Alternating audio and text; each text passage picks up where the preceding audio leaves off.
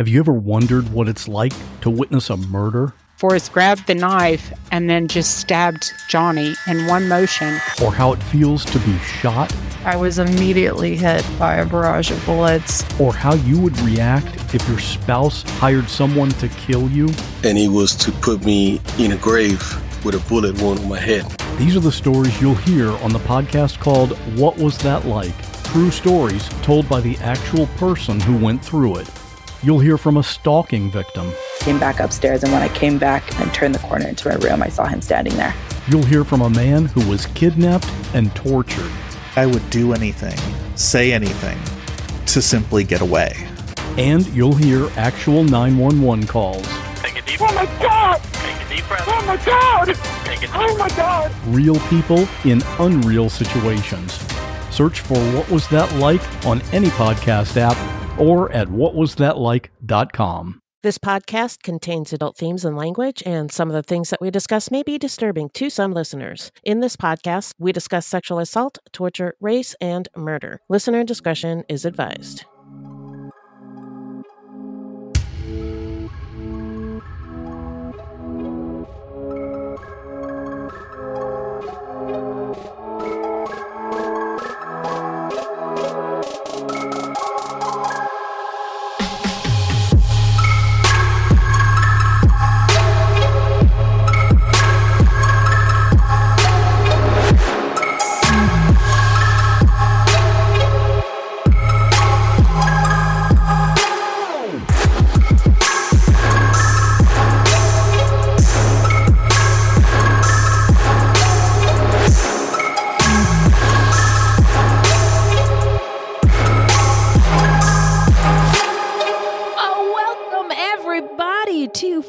Episode 172. Thank you so much for listening. Buiti Binafi and bienvenidos bitches. This is Fruit Loops. It's a podcast about true crimes committed by people of color and the victims that we don't hear or know much about.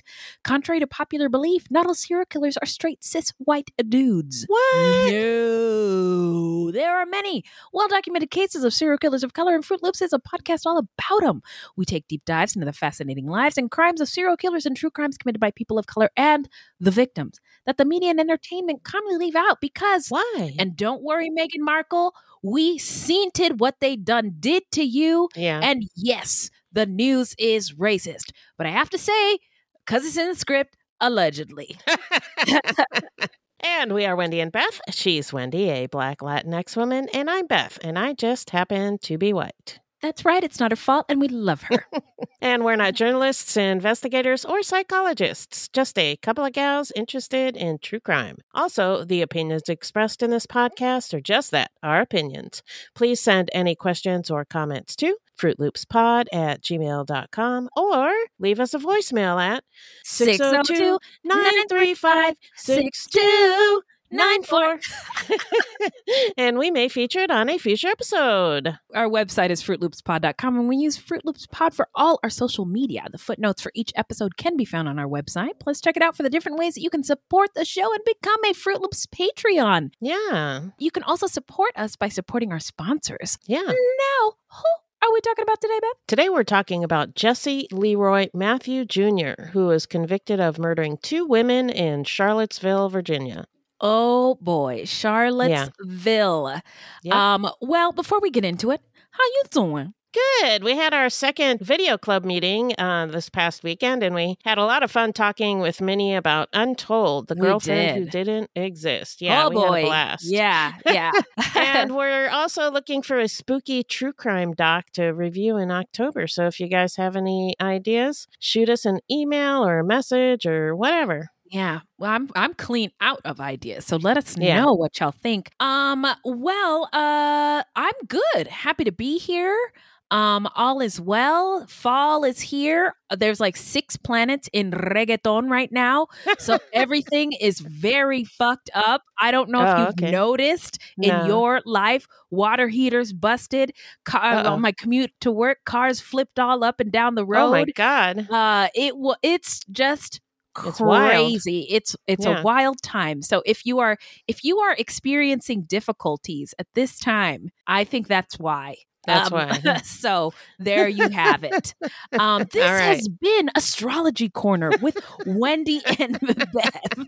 But mostly Wendy. Yeah, mostly Wendy. Now we're going to hop into some listener letters. Hello, angels. Thank you. Oh, look at that beautiful mailbag. What's in that bag, Beth? Well, I wanted to say thank you to Mike Calaveri for your 5-star review. Oh, yes, thank you. And a hip-hop air horn, and a 1, and a 2, and a where is the button? There it is. And I also wanted to say thank you to Mel for your comment about the railroad killer case, and Gwyneth for your comment about the Sheila Davalloo episode. Really interesting stuff. Yes, we thank you all for getting at us. Sorry, I've been delaying responses, but I see all of them. We see all of them, and we get to them as quickly as we can. So thank you for rocking with us and for being patient with us, for being regular gals. So we have no new Patreons, but we did get a fun question from somebody on Instagram. Okay, and what's the question? It was from Nakia, and she was like, got a question for you all. Do you think you guys would be friends if you guys didn't meet at work? Anywho, didn't want to leave a long message, just wanted to say hi and love the show, and we love you too, Nakia. Yeah, thank you. I think we would be. Yeah, I think so. I mean, work was just where we met. Yeah. So if we met somewhere else, I think we'd be friends. Yeah. I think we would have found each other somewhere on the true crime space on the internet and been like, hey, your name's Beth? Hey, Beth, my name's Wendy. Hey, Wendy, should we do a podcast? Yeah. What are we going to do it about, Beth? Oh, I don't know. Like that. It would have gone like that. Yeah. And it kind of freaks me out. If we wouldn't have met, we wouldn't be doing this. And that kind of freaks me out. It does, but I really, I think that more Astrology Corner, I bet we were friends or something in a past life. Yeah, and I feel like we just would have found each other. Yeah. So there Agreed. you go, Nakia. I hope that answers your question to your satisfaction. Now, let's take a quick break, and then we'll get into the story when we come back.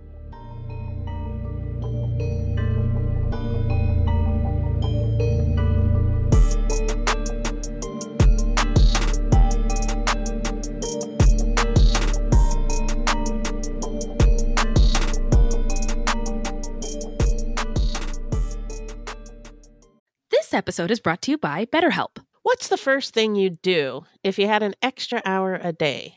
Spend more time with your kids, go to the gym, work on a hobby, take a nap? Can you do all those things in 60 minutes? Just kidding. You know, a lot of us spend our lives wishing we had more time. Yeah. But what we do with that time, we don't always know. But the best way to squeeze that special thing into your schedule is to know what it is. And therapy can help you figure that out. Find what matters to you most and make it a priority so that you can find the time to do more of it. Yeah. Therapy isn't just for those who've experienced major trauma. It's for everyone. Mm-hmm. It can empower you to be the best version of yourself. And I've been in and out of therapy most of my life. Same. And it has had such a positive influence on my life that I honestly do not know who I would be without therapy. And I don't want to know. I don't want to know either. Listen, Beth and I have both used BetterHelp. Yeah. And we love it. And if you are thinking of starting therapy, you should give BetterHelp a try. It is entirely online and designed to be convenient, flexible, and suited to your schedule. Just fill out a brief questionnaire to get matched with a licensed therapist. You can also switch therapists at any time for no additional charge. Learn to make time for what makes you happy with BetterHelp. Visit BetterHelp.com/fruit today to get 10% off your first month. That's BetterHelp, HELP.com/fruit. Something is creeping, don't follow it down. Let me introduce you to Barry Clue, an authorised financial advisor from New Zealand and a very special kind of stain on humanity. He was a very knowledgeable young guy. He was a registered financial advisor. Type of guy that was bending over backwards to help you. Now, you could be forgiven for thinking that Barry sounds like a great guy. And you'd be right. Well, right up until the point when you're wrong. It was all fictitious. You stole from my son who has a disability. Chris never knew. He died believing that were all taken care of. A psychopath is somebody who lacks empathy, acts impulsively. I think there's a strong case that Barry might be all of those things, actually. To find out how Barry Clue stole over $15 million from 81 victims, subscribe to Clueless, The Long Con. That's Clueless, spelt Klooghless.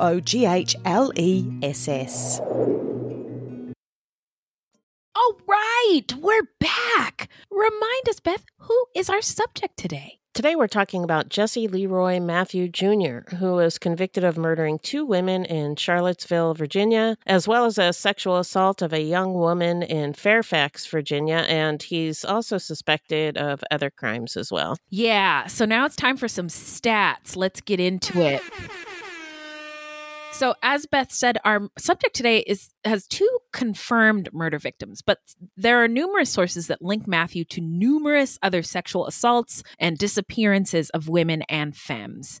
The victims that he was convicted of murdering are Virginia Tech student Morgan Harrington, who was 20, and University of Virginia student Hannah Graham, who was 18. The murders took place in October of 2009 and September 2014, and in a shocking twist with karma, this motherfucker got diagnosed with a deadly disease. Yeah. So now we're going to get into the setting. Take us there, Beth. Well, the setting is Charlottesville, Virginia, which lies on the Rivanna River in the foothills of the Blue Ridge Mountains, about 70 miles northwest of Richmond. Overlooking the city is Monticello, the home designed by Thomas Jefferson. Constructed between 1768 and 1809. Actually, the homes of 3 former presidents are located in Charlottesville. Along with Monticello, there's James Madison's home, Montpelier, and James Monroe's, called Ashlawn. Charlottesville is very proud of these historical roots. Yes. Which part are you guys proud of? Well, we talked about the founding fathers are complicated. All these men, I'm pretty sure, owned slaves. And Monticello had a lot of them. But they actually helped build it, right? Right. Indeed. Righto. Ding, ding, ding. They're complicated. And when we talk about them, we have to say they did all this stuff to, for our country and founding fathers, yada, yada. But they also did some pretty horrendous stuff. Including trafficking in human beings, rape, all those other things, owning, it's just a nuanced conversation. Anyway, the earliest known settlement in the area was a Native American village, the Monacan village of Manasakupana, located approximately 5 miles north of the present center of town on a hillside overlooking the Rivanna River. By the mid-1750s, much of the area had been claimed by white people. Nicholas Meriwether II, great-great-grandfather of Meriwether Lewis, best known for his role as the leader of the Lewis and Clark expedition, secured a 15,000-acre land grant along the Southwest Mountains. 1,190 of these acres later became modern-day Charlottesville. And I'm sorry, I'm just checking the paperwork here. How did you come across this land, Mr. Lewis?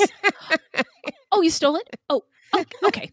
Let's move on. So Charlottesville was named after Charlotte Sophia, Queen Consort of King George III of England, which was chartered in 1762. The town was established along the 3-notched road, which followed a Monacan hunting trail from Richmond to the Shenandoah Valley. The section of the road which traversed Charlottesville is now the historic downtown mall and East Main. The town grew slowly. The presence of several hills meant that different neighborhoods developed independently of each other. The town's first taverns, shops, and small businesses evolved around Court Square, an area that is said to have been frequented by Jefferson, Madison, and Monroe. Madison and Jefferson are merciless.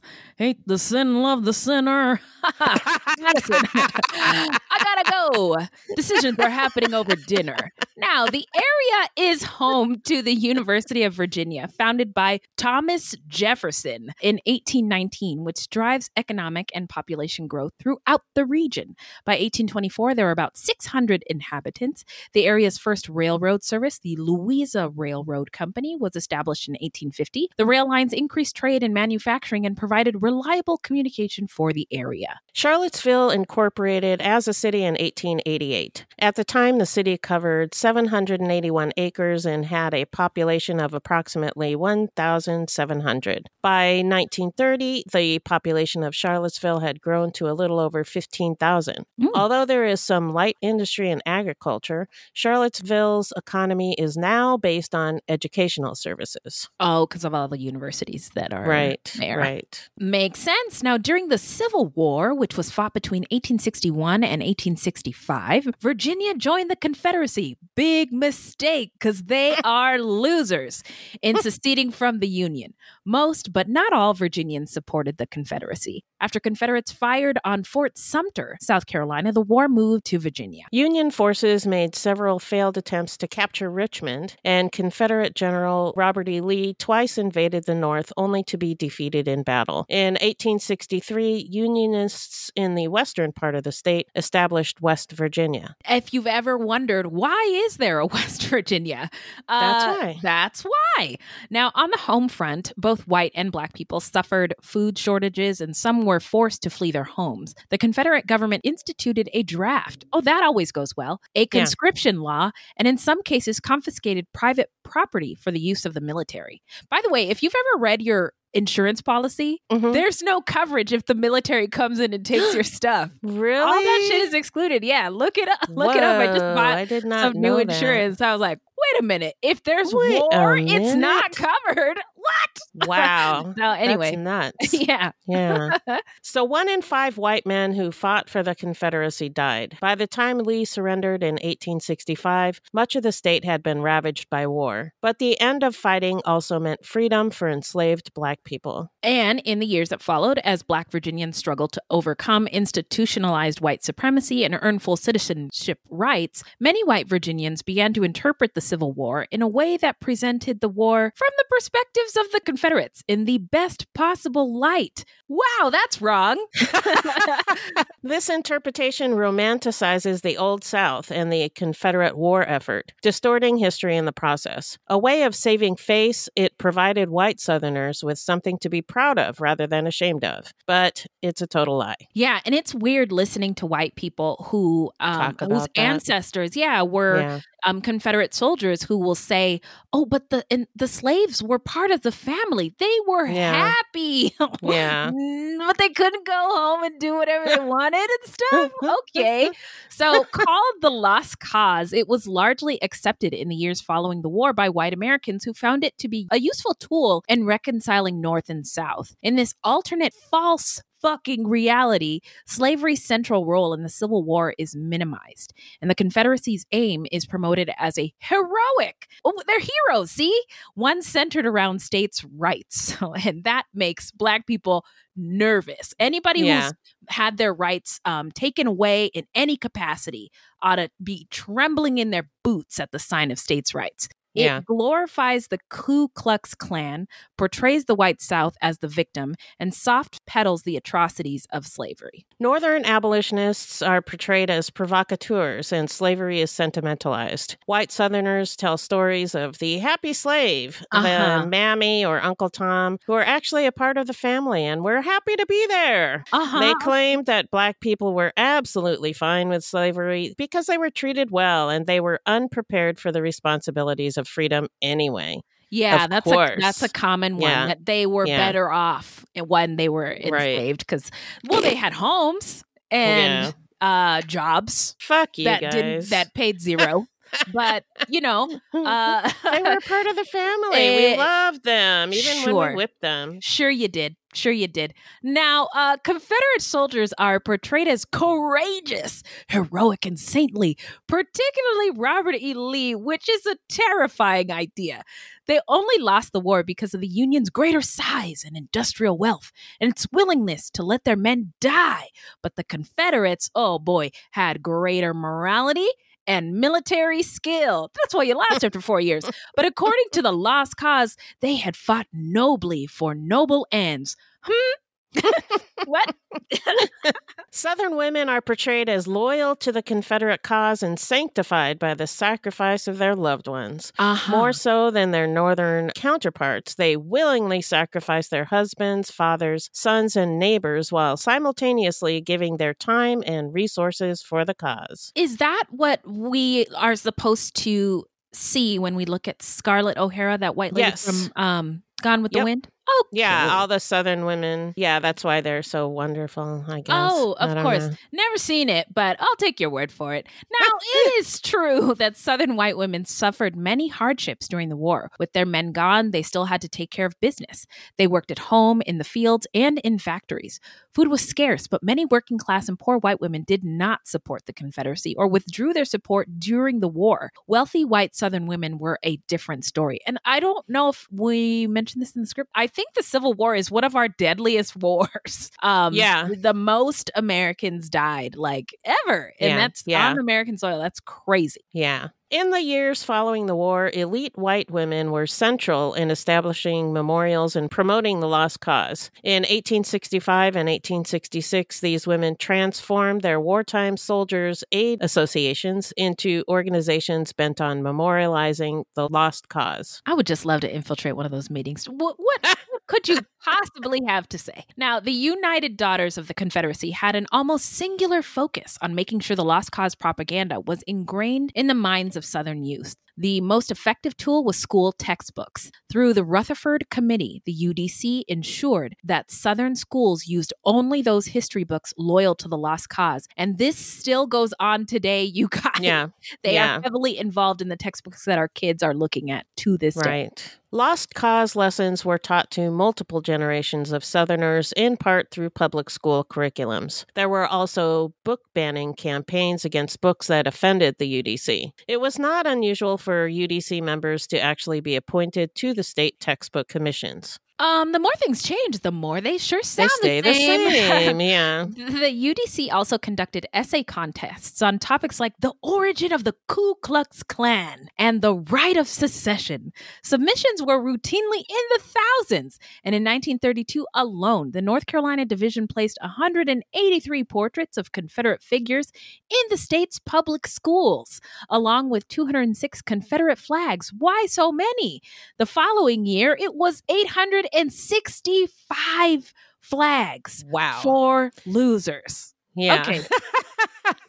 The UDC is probably best known for its erection of monuments to honor the Confederate cause. Through chapters in Virginia, other southern states, and even a handful in the North, members directed a lot of their efforts towards raising funds for Confederate monuments. Estimates vary, but from 450 to 700 statues, markers, and buildings were placed in the South and other parts of the United States as a result of the group's efforts. And their efforts kicked up when civil rights kicked up. So yeah, right. That's when the monuments didn't come up immediately after the Civil War or doing it. It was when Black people started to get rights. Yeah. But Southerners were not the only ones to provide a false narrative of events. A white narrative of the war took hold both in the North and the South. And this recasting of reality, it's alternative facts, which is a reunion narrative for the whole nation. The Civil War was a family quarrel. Wow, in which both sides were doing the best that they could. Right and wrong did not enter into it. But by minimizing race in the story of the war, white Americans felt free to minimize race not only in the past, but in the present. Oh my God, hip hop air horn.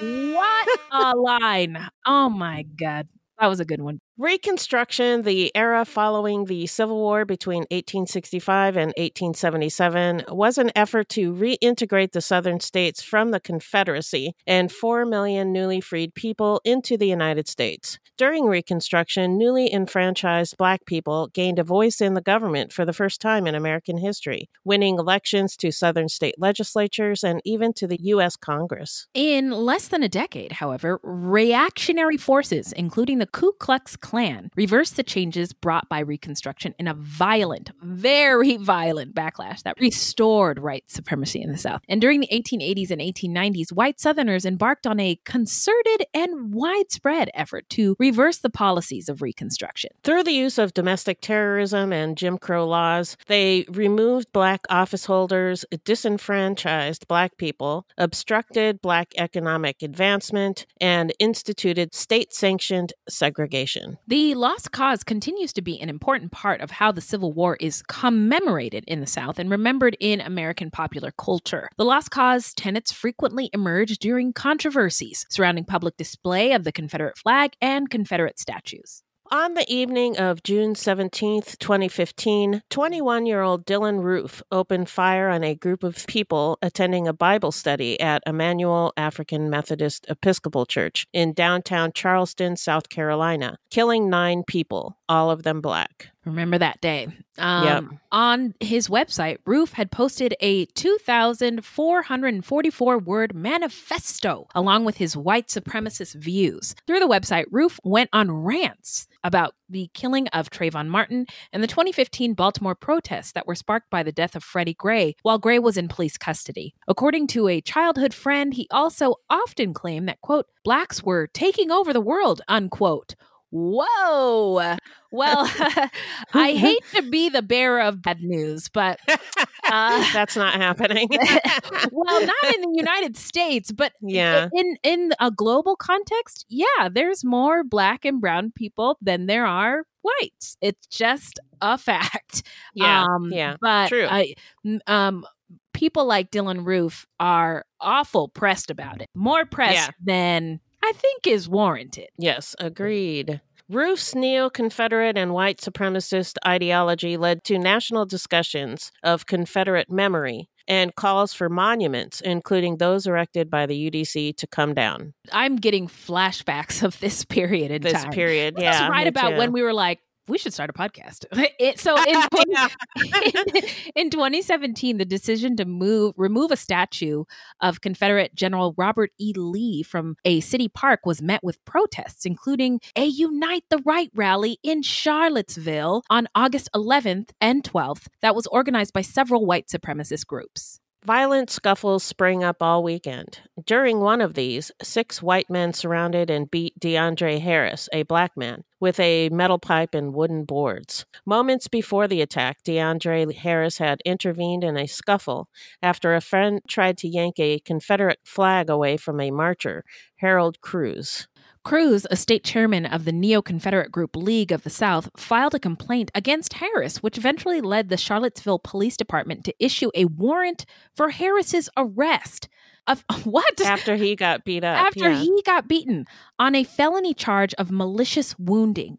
He was later acquitted, but Harris, an instructional aide for children in special education classes, quit his job and moved away from Charlottesville. I don't blame him. And can you blame him? The trauma of that whole event. So you were talking about on one of our last extra episode about in Iran, how the women are protesting because the hijab law and the brain drain in Iran, people leaving. Yes. And this is a problem when you have a city or a state that is behaving this way. Right. It's essentially like a for lack of a better word, a failed state, and people who would otherwise be producing and bringing a richness to the culture and the community and the economy just this is not worth it. No. So they're piecing out, and it affects Charlottesville's bottom line. And I don't know why the people on the right cannot see that. So they have blinders on, I guess. They sure do. Oh boy, I would love. Give me a pair of blinders. I mean, what's the pill that Morpheus gives you so you could stay in the Matrix? Can I have one of those? But the Unite the Right rally really turned deadly when one of the participants drove his car into a crowd of counter-protesters, killing paralegal and activist Heather Heyer and injuring several others. Oh my gosh. I'm really being taken back. Seriously, back to this time. 2 days after the rally, then President Trump, in quotes, Trump argued that there was, quote, blame on both sides. My wig blew from one end of the house to the next when heard him say that. Yeah. I couldn't believe it, unquote. Now, referring to the counter protesters, and he wanted the American people to know that some of these white supremacists were, quote, very fine people, unquote. God. Oh, what a mess. Yeah. That's us. That's America. He was president. Yeah. That was my God. a tough tough It 4 was years, a tough and time. we are Yeah. still. Please don't take us back there. No, no. Please. I hope everybody's registered to vote. Yeah. In 2021, more than a dozen of the rally's organizers were found by a jury to be liable for the violence that broke out in Charlottesville during the rally. Good. Un aplauso. The Anti-Defamation League reported in January 2018 that, including Heyer's murder, white supremacists and other conservative extremists were responsible for 59% of the domestic terror killings, death in 2017, a 20% increase over the previous year. And good news, just kidding. No, it's not. It's only increased. It's only got up. Those numbers are not any better. And I think once there's a reluctance to examine white supremacist terror and violence in the United States. Like the FBI just forgot that was a problem. So I believe there is a return to that. But anyway, now we're going to get into some even more terrible stuff with the saga of Jesse Leroy Matthew Jr. So take us to his early life. Hit it, Beth. Jesse Leroy Matthew Jr. grew up in Charlottesville and went to high school there. It's been reported that he came from a, quote, hardworking blue-collar family, unquote. Matthew wrestled, played football, and ran track at Charlottesville's Albemarle High School. Then in 1998, his junior year, he transferred to the newly completed Monticello High, and at the same time, his parents separated. Deborah Carr Matthew retained custody of Jesse and his younger sister, Latasha. Court records show Jesse Matthews Sr. had a history of public intoxication arrests and one misdemeanor indecent exposure conviction. He moved an hour away to Farmville and ended up owing Deborah thousands of dollars in support.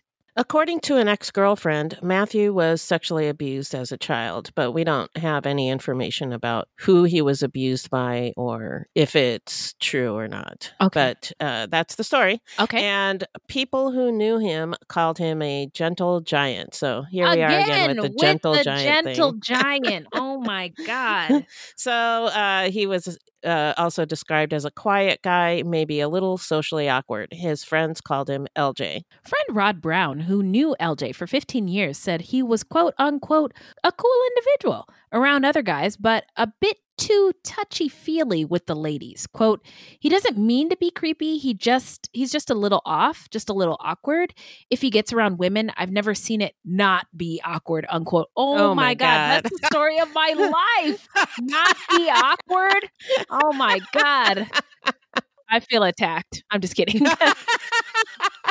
As a high school senior, LJ became co-captain of the Monticello football team. After graduating, he enrolled at Liberty University in Lynchburg. There, he played football as a defensive lineman for the school's team, the Flames, and studied psychology. Virginia's Liberty University is a private evangelical university founded by Jerry Falwell Sr. Liberty University has recently been in the news due to some very unchristian-like behavior by Jerry Falwell Jr. Wait, what'd he do?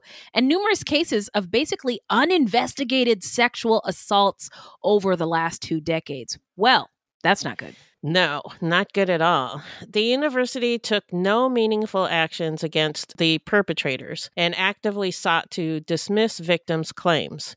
It's been reported that students were actually discouraged from reporting sexual assault, with some who reported rapes being told that they could be punished. What?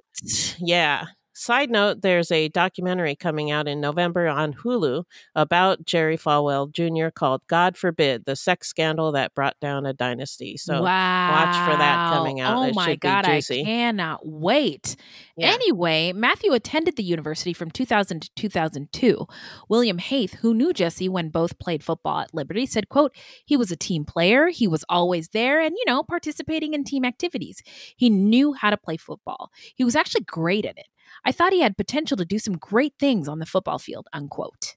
But in October of 2002, Jesse Matthew was named a suspect in an alleged rape at Liberty University in Lynchburg. Because of this, the head coach took him off of the football team, but no criminal charges were filed. Still, Jesse left, not just the football team, but the university. He then attended Christopher Newport University in Newport News, Virginia, in January of 2003. On July 24th, 2003, 24-year-old Autumn Wind Day went missing from Newport News.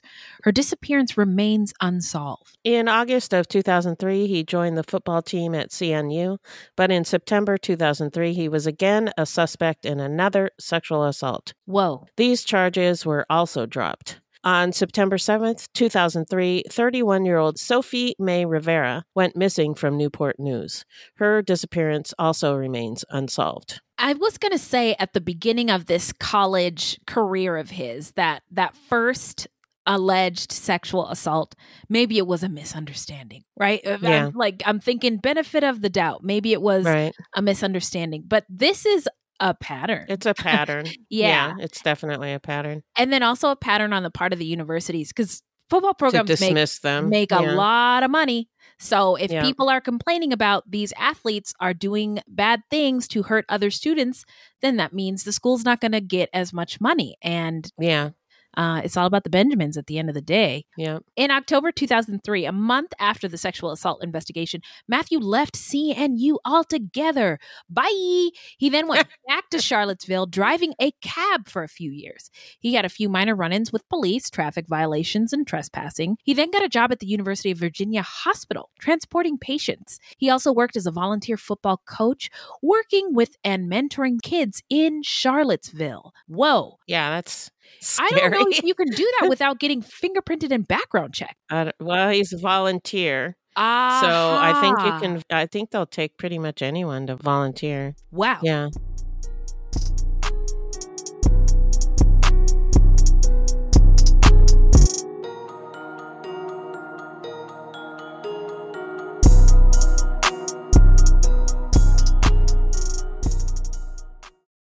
Hi, I'm Matt Harris. Seton Tucker and I host the podcast Impact of Influence, which for 2 years covered in depth Alec Murdaugh, who was eventually convicted in 2023 of murdering his wife Maggie and son Paul.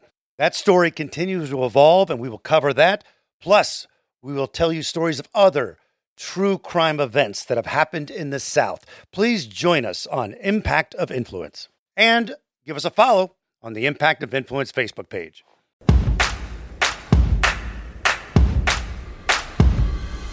We are gathered here today to give you permission to plan the wedding that you want.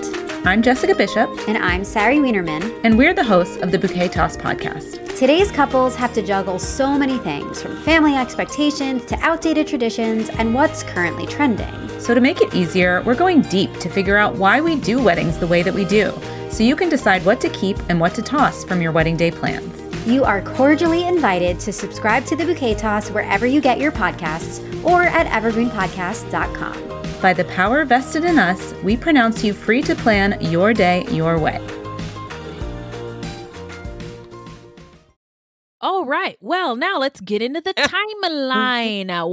What, Beth? In the fall of 2005, a man attacked, beat, and sexually assaulted a young woman in Fairfax, Virginia. The woman, who is from India, is identified only as RG. RG was walking home at about 8:30 p.m. on a Saturday night after spending the afternoon at a Borders bookstore and then stopping at a giant grocery store. That sounds like a really nice night. Evening, right? Just hanging out at the bookstore and then walking home, getting some snacks and then getting some groceries and heading home. Mm-hmm. So Archie was almost at her apartment when she felt somebody behind her. She turned and was face to face with a black man. She asked him if she could help him. He asked about an address. After speaking with him, she walked away quickly and then heard footsteps running behind her. Oh my God. Suddenly, he lifted her up and started carrying her. He dropped her and then picked her up again and then dragged her by her feet to a grassy and wooded area near a pool. It's been described as a blitzkrieg type of attack. Very fast, very violent. Is that where the word blitz comes from? Yeah. Oh! It's a German word. I believe it's something having to do with World War II. Oh, I always heard it in the context of football, blitzing, you know. Yeah. It's a very fast, very violent attack on the other side. So you can that's where it comes from for sure. Interessante. tell you, look at us learning stuff. Thanks, smart friend. So as she screamed and fought back, her attacker told her, quote, "I will kill you if you scream again," unquote. He sat on her legs and began punching her and slamming her head to the ground. She said he choked her and twisted her head, telling her that he was going to kill her. He then took off her pants and put his finger inside of her. Afterwards, he attempted to rape her, but she was able to stop him with her hands. She says she screamed and scratched and fought hard to get away. Wow. This young woman is amazing. Yeah. Wow. She really fought like hell. Yeah. Now, that night, a man named Mark Castro was going to a friend's house to watch a boxing match. He pulled into the parking lot of the apartment complex and parked near the wooded area, the lights from his car shining into the area where the man was attacking RG. The attacker stood up, looked towards the parking lot, then took off running. RG then stood up and started walking towards Mark Castro. She was half naked and covered in mud and blood. To Mark, it looked like she'd nearly been beaten to death. RG told Mark there was a man in the woods. Mark sprinted over to the wooded area, screaming at the top of his voice, telling whoever it was to come out, but the man was gone. He went back to RG and made sure that she got the help that she needed. Oh my God, Mark is my hero. Oh, Mark. Hip hop air horns. We need more Marks in the world. Yeah. Wow. RG was taken to the Fairfax Hospital emergency room. A sexual assault exam was done, which included fingernail scrapings. RG had scratched the hell out of that man, and they were able to obtain DNA from under her fingernails. Another hip-hop air horn. Oh my God, I love it when DNA comes through. Yeah. So the next day, RG was able to describe her assailant to a sketch artist who produced a composite. The DNA evidence was run through the Combined DNA Index System, or CODIS, but they were unable to match it to a suspect. Yet. Yes. A few years later, on June 4th, 2009, Charlottesville attorney Eric Wilkie was pulling out of a convenience store south of UVA's Scott Stadium when he heard a persistent honking behind him. The Access taxi minivan, being driven by Matthew, kept following him. All the while, Matthew kept honking and was also shouting out of the window. What the fuck does he want? Yeah. Matthew boxed him in with the minivan and angrily accused Wilkie of cutting him off. When Wilkie threatened to call the police after Matthew refused to move, Wilkie later told police, quote, "He then got out of his car and walked up to my window. He reached in my window and grabbed my cell phone out of my hand. Wow! I attempted to get out of the car to get my phone back, and as I was doing so, he punched me twice in the face." Whoa. Whoa. Yeah. Wow. The blows knocked off Wilkie's glasses. Matthew took Wilkie's phone to his van where, according to Wilkie, he, quote, "eventually calmed down and actually seemed remorseful. I was bleeding from a deep cut in my lip and told him that I was going to need a ride to the hospital to get stitches," unquote. Matthew returned the phone, helped find Wilkie's glasses, and then drove the attorney to the emergency room at the University. That is so, wow, to the Crazy. University of Virginia Yeah. Medical Center. I don't even know what to say. A month He beat him up and then took him to the hospital. What is there a German word for that? It feels like there should be.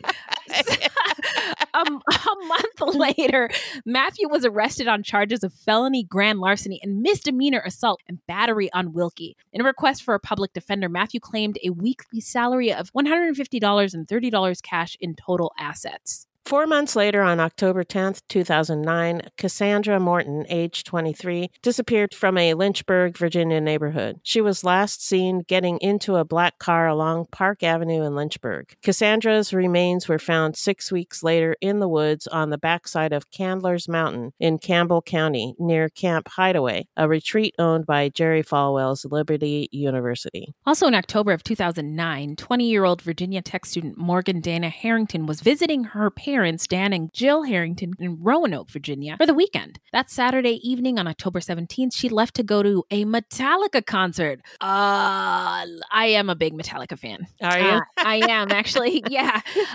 With friends at the John Paul Jones Arena in Charlottesville, Virginia. It was the last time her parents saw her alive. While at the concert, Morgan went by herself to the restroom and something happened. No. A witness said that they saw Morgan bleeding from an injury on her face, so it's assumed that at some point between the seat and the restroom, Morgan fell. For some reason, Morgan left the arena, and when she tried to get back in, she was not allowed. Has that ever happened to you? You've been like drunk at an event, and then you leave, and then you try to get back in, and then you're calling your friends like, they won't let me in. I think I'm gonna go home now. And then your friends are like, you're just wasted. You went the wrong way to the bathroom.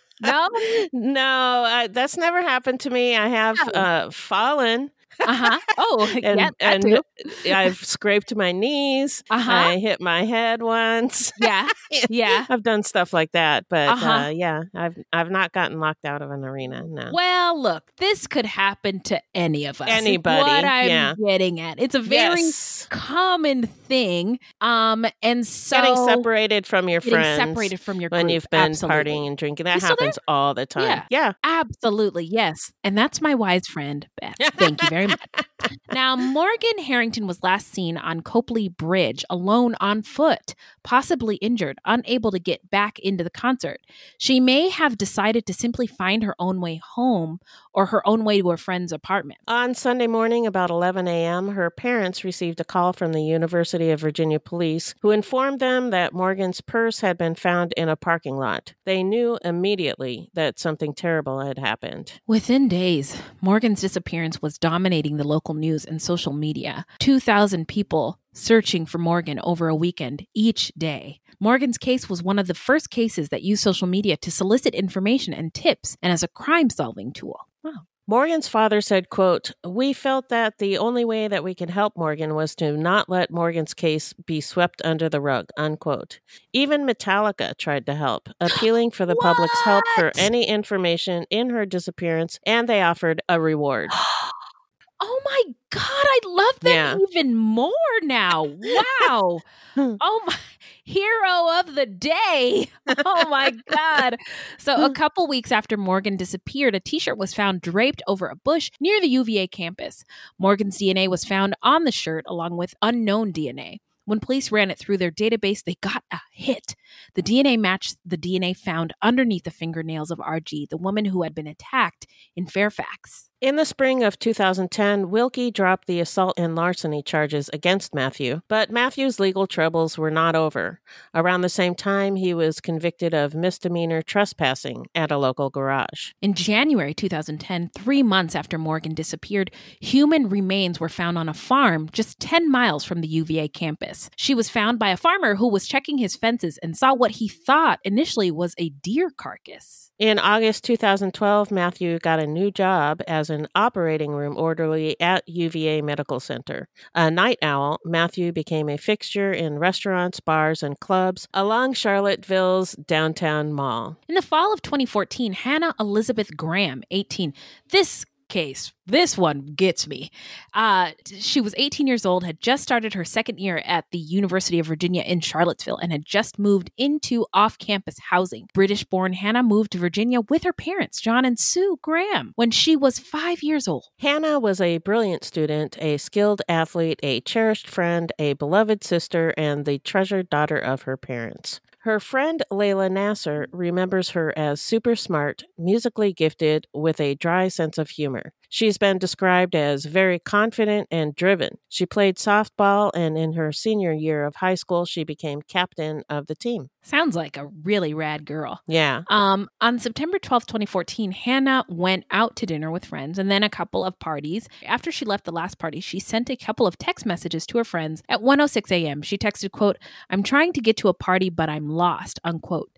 Then no one heard from her again. That same evening, Matthew helped coach a football game at Covenant School and then went downtown for a few drinks. He then traveled from bar to bar downtown and had several reported run-ins with women in which his sexual advances crossed the line. Yeah, and the details of the line crossing, when I heard and saw them on the page, I was like, that would never fly today. The things that he was doing. That he did? What did he do? Like he was just really aggressive. Like I'm trying to think of an example. Grabbing. I just remember it. I can't remember. Okay, I can't remember. But right, I remember cool. it. I remember it feeling aggressive and thinking that would not fly in 2022. Sorry to divert us. No problem. Are we back on the road now? Yes, we're back on the road. Okay. The downtown Charlottesville pedestrian mall is the last place that Hannah was seen. She was tracked through various video cameras located downtown. A camera caught a black man with long locks, dreadlocks, walking down on the downtown mall in the opposite direction that Hannah was walking. He then makes a U-turn and starts following her. In the last video of Hannah, she and the unidentified man were seen walking side by side, his arm around her waist. Several eyewitnesses put her inside the Tempo bar with the man. The last time she was seen, she was getting into a car with the same man. Her disappearance was reported within a day. Distraught parents Sue and John Graham appealed for help. John addressed reporters at a press conference saying, quote, "This is every parent's worst nightmare. I'm certain that everybody knows that what happened to Hannah could happen to their child. Please, please help us," unquote. Hannah Graham's disappearance exploded on social media, and the story gained even more traction as video began to surface. And you can still see the videos today. Mm-hmm. They're on YouTube and stuff, and it is pretty haunting. Yeah. The search for Hannah Graham became the largest search in Virginia's history. Each day, hundreds of volunteers showed up to search for her. Among the searchers was a woman named Trina Murphy, the aunt of another young woman who had gone missing in Virginia, 17-year-old Alexis Murphy. On August 3rd, 2013, Alexis left her home in Shipman, Virginia, on a routine errand. Shipman is less than 40 miles from Charlottesville. Alexis was planning to go to Lynchburg to buy hair extensions because she was getting her hair done for her senior pictures. She was described by her mother as a very happy child who loved making people laugh. She also loved her family, social media, sports, fashion, and the color pink. I just got to shout out to you, Beth. The descriptions of the victims, I really appreciate. Good. It is really nice to hear nice things about the victims. These victims. So, I do try to get there was quite a bit of information on this one of the victims, so that was very helpful. Yeah, it is helpful, and I say that to also point out that where we talk about serial killers of color it allows us to be able to talk about victims of color. And I hope people are noticing the contrast that sometimes we don't get the opportunity to say all the wonderful things that were true about the victims because they're just not public. Right. Because they are women of color. So it is nice to be able to do that. And all the victims, there should be no victims, period. But it is just... the contrast is pretty obvious to me. So that's all I'm saying. Well, Alexis is black. Oh, I didn't know that. Well, shame on me. Just pretend like I'm not here. You're talking to my ghost. Her mother and aunt knew something was seriously wrong when they heard nothing from Alexis for hours. Alexis was still a teenager. She was in constant contact with her friends and family via phone calls, texting, and tweeting. Her mother said, quote, "There was not a single tweet, not a single text message, not a single phone call, no activity on her cell phone once she left Liberty," unquote. Liberty is the Liberty gas station where Alexis was last seen. Like Hannah Graham, her movements were caught on tape. In surveillance video, Alexis's car is seen leaving the gas station, apparently following an SUV. Investigators identified the owner of the SUV as Randy Taylor, and witnesses say he often would just hang around the gas station watching people. It didn't take much time to link Taylor to Alexis's disappearance. They found her hair extensions, jewelry, and acrylic fingernails in his trailer, along with her blood on the shirt that he was seen wearing in the video that day. Police found her car in a movie theater parking lot in Charlottesville. Inside the car, they found DNA they couldn't identify, but none of it matched the unknown DNA from the Harrington murder and the Fairfax rape. Even without finding Alexis, Taylor was arrested and charged with murder. He was later found guilty and convicted unanimously of first-degree murder and abduction with intent to defile. This verdict was the third successful prosecution of murder without a body in Virginia state history. Oh, that's interesting. Yeah. Oh, they're on a roll over there. So now we're going to get into the investigation and the arrest. Take it away, Beth. On day 6 of Hannah Graham's disappearance, acting on a tip, police identified the man seen on tape with her in the mall. Within a day, the man's name leaked out. He was 32-year-old Jesse Leroy Matthew Jr., and he walked into the police station voluntarily. He told police he wanted a lawyer. He didn't answer any questions and wasn't interested in telling the police anything. thing. He then left the police station. With no concrete evidence, police couldn't hold him, but they did begin to follow him. Several hours after Matthew's visit to the police station, while police were following Matthew, he left his grandmother's house driving his sister's car. Suddenly, he sped off and police lost sight of him. It was in a residential neighborhood, and the police did not have the authority to chase him in that area. Wow. So the police didn't do something they wanted to do because of rules? Yep. Wow, I'm surprised. Now, when news broke that Jesse Matthew was on the lam, Twitter exploded. Oh, sometimes I love Twitter. And just days after fleeing, Matthew, still on the run, was formally charged in Hannah's abduction. 4 days after he fled, Jesse Matthew was spotted in Galveston, Texas, on a near-empty beach about 1,300 miles from Charlottesville. What the? On September 24th, a woman named Karen Monk was at the beach when she saw a man in a tent a few yards down from her. She didn't think much of it until he drove by and stared at her. She recognized him from the mugshot that had been circulating in the news and on wanted posters. Ooh, my jaw hit the floor. So she said, quote, "His facial features are unmistakable. I just held my breath, hoping he would keep going. My heart literally probably stopped beating. I knew that was him. I'd seen his face on the news every morning," unquote. Wow. Karen called every law enforcement agency she could think of. Karen! Okay, Yeah. Karen comes through. Yeah. In the history of all Karens, this is the first one who did the right thing. Wow. So we make fun of the name Karen. We call people Karens, but just because your name is Karen doesn't mean you are a Karen. And this was not a Karen. This Her was not a name Karen. just happened to be Karen. Yes, and she just happened to do the right thing. Wow. Yeah, she called every law enforcement agency she could think of, finally getting a response from the Galveston County Sheriff's Office. They found Jesse Matthew on the beach and arrested him without incident. He was initially charged with abduction with intent to defile, but he was not talking. I just think that I'm not going to be able to let this go. She called every law enforcement agency she could think of. Yeah. Which beyond 911, who else is there, Karen? I Tell know. us. I think I would be just calling 911 whistle. Karen, what? Yeah. Wow. She's got all these law enforcement agencies on speed dial. They're on her refrigerator.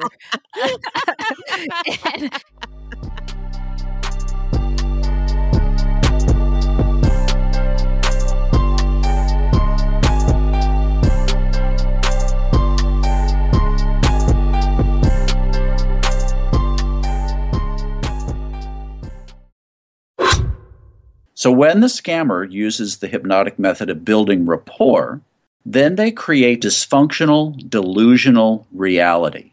That's how a scam begins, convincing the mark that it makes perfect sense to hand over their money to a con artist. The Scams and Cons podcast tells you how scams are run. You'll hear how people are convinced to buy fake art, buy machines that print money, or steal your house. I get a phone call from my wife, and she let me know that they had decided to move all our stuff out. I could no longer do anything about it except go through an eviction. And you'll hear it from the experts, people who run the cons. So we go to your bank, you go in and get $6,000 cash, give us each $3,000, we give you this. You go home, and what you find out is cut up newspaper. It's fun to know how the trick is done, and that's what Scams and Cons is all about. Listen at scamsandcons.com or wherever fine podcasts are found. Hannah Graham was still missing. The search expanded out from Charlottesville and the university campus to the surrounding countryside. No one was giving up, and the volunteers kept coming.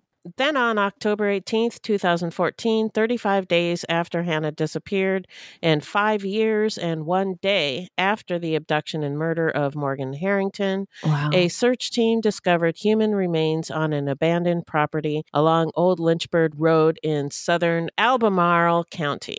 The property was within a few miles of a home where Jesse Matthew had grown up, about 6 miles out of downtown Charlottesville.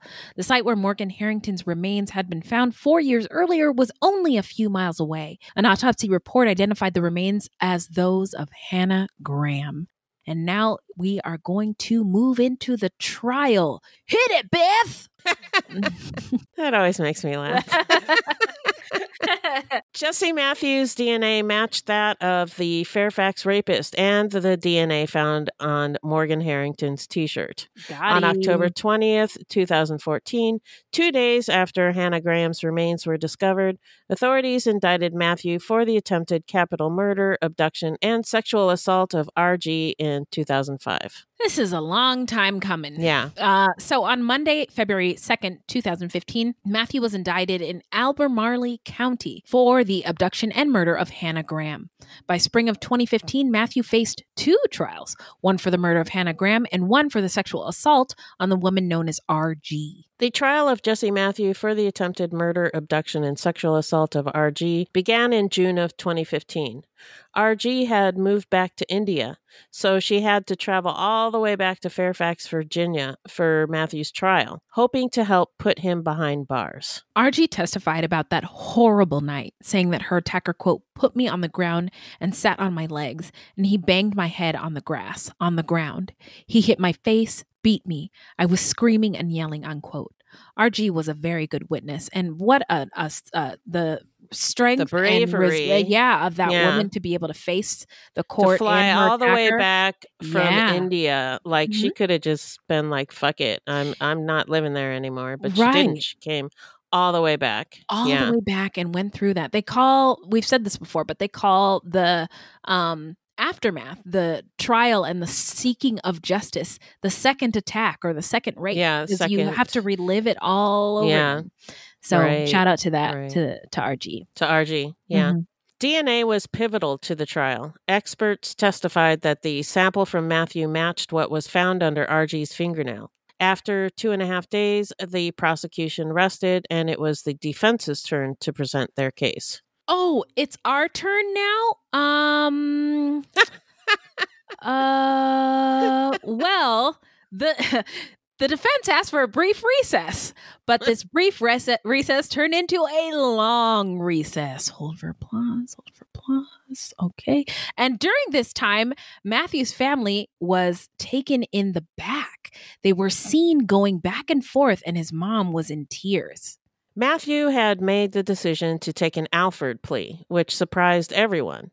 An Alford plea is a type of guilty plea in which a defendant maintains their innocence, but admits that the prosecution's evidence would likely result in a guilty verdict if brought to trial. He was sentenced to 3 life sentences. Wow. And that Alford plea, I only know about it because of the staircase yeah. show. Yeah, that's right. They did a whole episode where they explained it in great detail, and I never would have known. But that's interesting. To say the least. So on September 16th, Matthew was finally indicted for the murder of Morgan Harrington nearly 6 years after her death. The trial date was set for October 2016.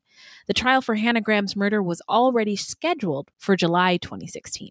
On March 2nd, 2016, just a few months before Hannah Graham's murder trial was to begin, Jesse Matthew Jr. accepted a plea deal. He pleaded guilty to the first-degree murder of Hannah Graham and the first-degree murder of Morgan Harrington. It seems to me his ego is deflating a tad bit. Yeah. In exchange for pleading guilty, Matthew no longer faced the death penalty. He was sentenced to 4 consecutive life terms without the possibility of ever being released. Both the Harrington and the Graham family supported the plea agreement. The 2003 disappearances of Autumn Wind Day and Sophie May Rivera from Newport News remain unsolved. We don't know if there's any connection to Matthew, but it is interesting that they disappeared at the same time that he was living there. I'll say. Now, Matthew was also investigated in the 2009 disappearance of Cassandra Morton in Lynchburg. Morgan Harrington and Cassandra Morton disappeared within a week of each other, and Matthew had ties to Lynchburg. Detectives gave Matthew a serious look, but determined that he was not in the area at the time of her disappearance and death. So now we're going to get into where are they now? Tell us, Beth. Matthew was sent to the Supermax Red Onion State Prison in Wise County. In 2019, he was diagnosed with stage 4 colon cancer and transferred to a state prison in Waverly, Virginia, approximately 40 miles south of Richmond, to receive treatment. As of today, he is back in Red Onion State Prison. Oh, no. Oh, is it terminal? Good. I'm just kidding. Dan and Jill Harrington formed the Help Save the Next Girl safety advocacy group. When Alexis Murphy went missing, Jill Harrington contacted Alexis's mother, Laura, to partner in the search for Alexis and offer emotional support. I love that. The Murphy family have since become advocates of Help Save the Next Girl. Alexis never has been found. Hannah Graham's mother, Susan Graham, said that her daughter accomplished great things, but in a way people never would have imagined. She enabled law enforcement to apprehend a serial rapist who had been, quote, hiding in plain sight in Charlottesville for years. She is a heroine, unquote. Wow. Oh my God, that is beautiful. Yeah.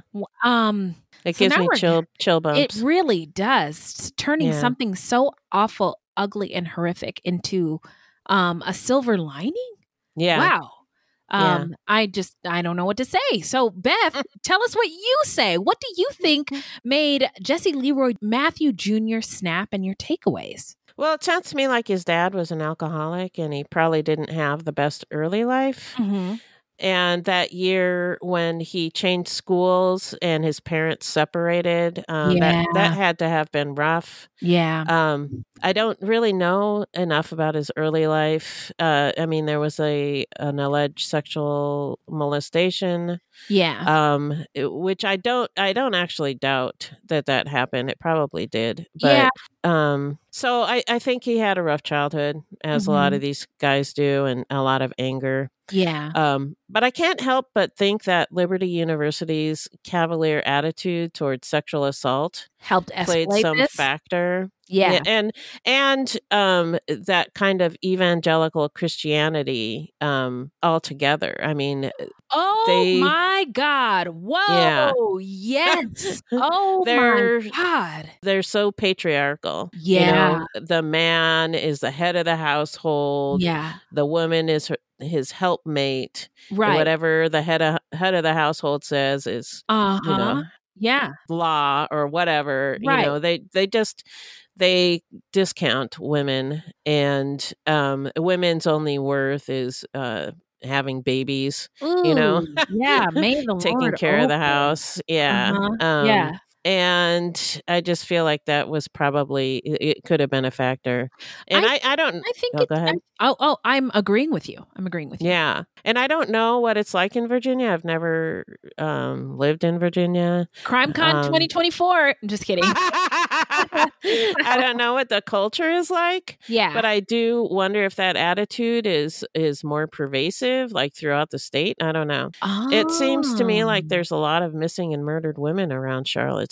After looking at this case, yeah, really seems like it. It does seem that way. Yeah, and this is a really sad story in a lot of ways. But I do love how the victim's parents and family bonded together and turned tragedy into something good. To help other women. So that part was beautiful. Although it's really sad that it had to come about that way. Absolutely. I was going to say, karma's a bitch. This is the kind of ending that we don't typically see in horrific true crime cases. Victims' families uniting through their pain to make something good come out of something really terrible. And the bad guy getting caught, the right bad guy actually being charged and convicted. And then he gets a terminal illness. Is it Christmas? I mean, not really is it Christmas, but that never plays out that way. And so I just am, I guess, reveling in it. Like, I just am in awe that is how this all worked out, that he, in the end, he is also suffering really badly. I mean, I don't know if you've ever watched anybody die of cancer, but it really sucks and it's very painful. So that leads me to reiterate the karma point. I also note that Matthews was a gifted athlete, a gifted young Black athlete, and his talents were valued and got him into college and got him into spaces, probably got him attention from women. But that may have inflated his sense of self and ego. And he might have thought that it was okay to approach or prey on women and get what he wanted out of them without any consequences. And I think to your point about the university, they didn't stop it. They didn't do much about it. Their attitude towards women and sexual assault is pretty gross. In universities in general, I think that's an issue. They can do better. Yeah. And then, as we said, he's been linked to numerous other sexual assaults and disappearances of women and femmes in that area. And so, if you are paying attention and look in our show notes, I look and see what the status is of those other cases. I mean, if the internet sleuths have at it, because there's still a lot of question marks on this one. So, now we're going to get into how not to get murdered. So, if you love true crime and you don't want to die, here's a tip for you. This segment is not intended to be victim blaming. We thought of this segment because I read somewhere that a lot of people listen to true crime because they want to know what they can do to be safer.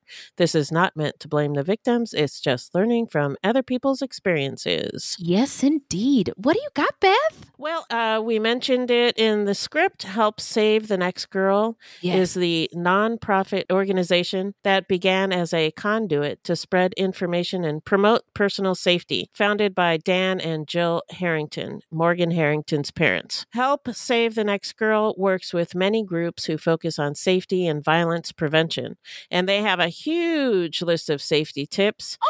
So I'm not going to read it. I'm just going to tell y'all to check it out at helpsavethenextgirl.com, and we'll have the link in our show notes. I am so grateful that you put this tip in there. This is exciting. It's like not just one tip, it's a whole backpack. It's a huge list. It's a whole Santa sleigh. I don't know if you know this, but I'm excited about Christmas. It's a whole Santa sleigh of tips on how not to get murdered. Thank you very much. And that's helpsavethenextgirl.com. Got you. Yep. Now it's shout out time where we shout out any content by or about any people of color, othered, marginalized folks, or any true crime goodies.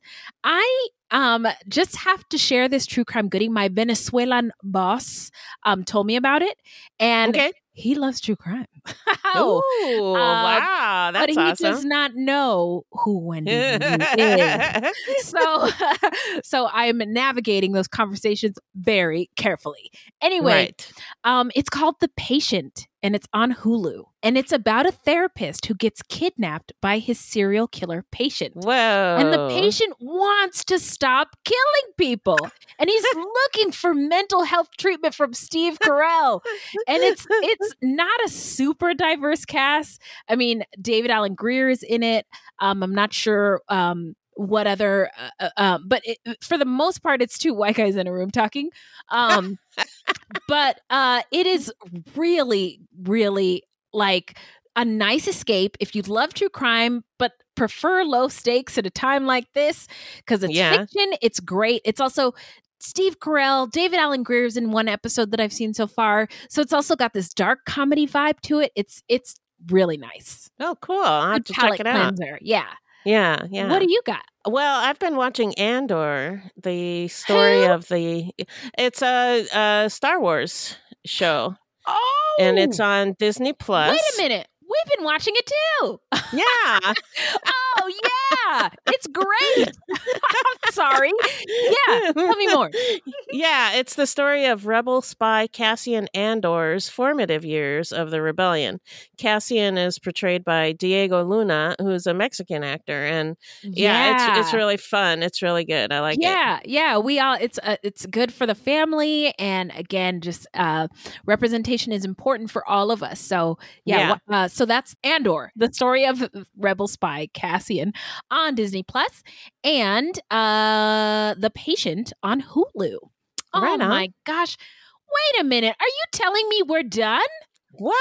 No! How is this possible? Somebody stop this. Somebody do something. Oh, well, I guess that's it. But until next time, where can the people find us, Beth? Our website is fruitloopspod.com, and we use Fruit Loops Pod for all of our social media.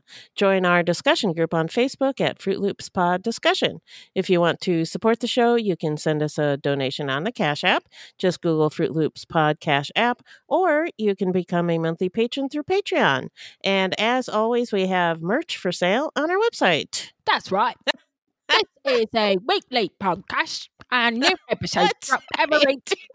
I'm sorry. I've been reading Harry Potter every night with my kids, and I've been working on my accent. So this is a weekly podcast, and new episodes drop every Thursday. So until next time, look alive, y'all. It's crazy out there.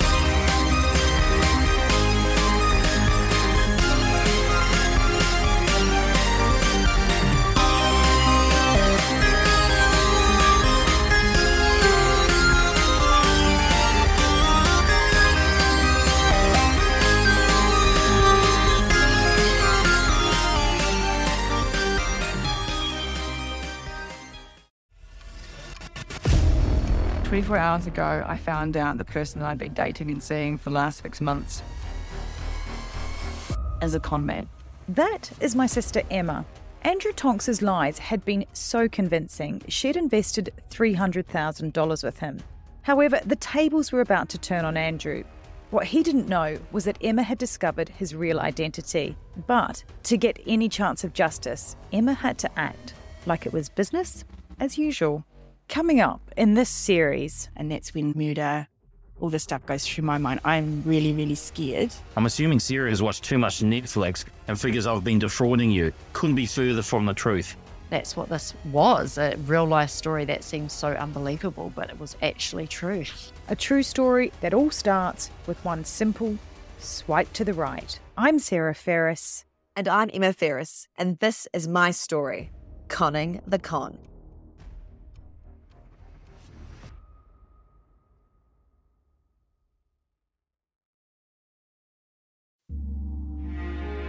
Ohio is a land of mystery, from missing shipwrecks and lost treasure beneath her surface to strange phenomenon slicing through her skies. From myths that have evolved around historic events and people to the unsolved murders and disappearances that keep her communities wondering what happened. Find Ohio Mysteries on your favorite podcast app, and let's explore the inexplicable. OhioMysteries.com.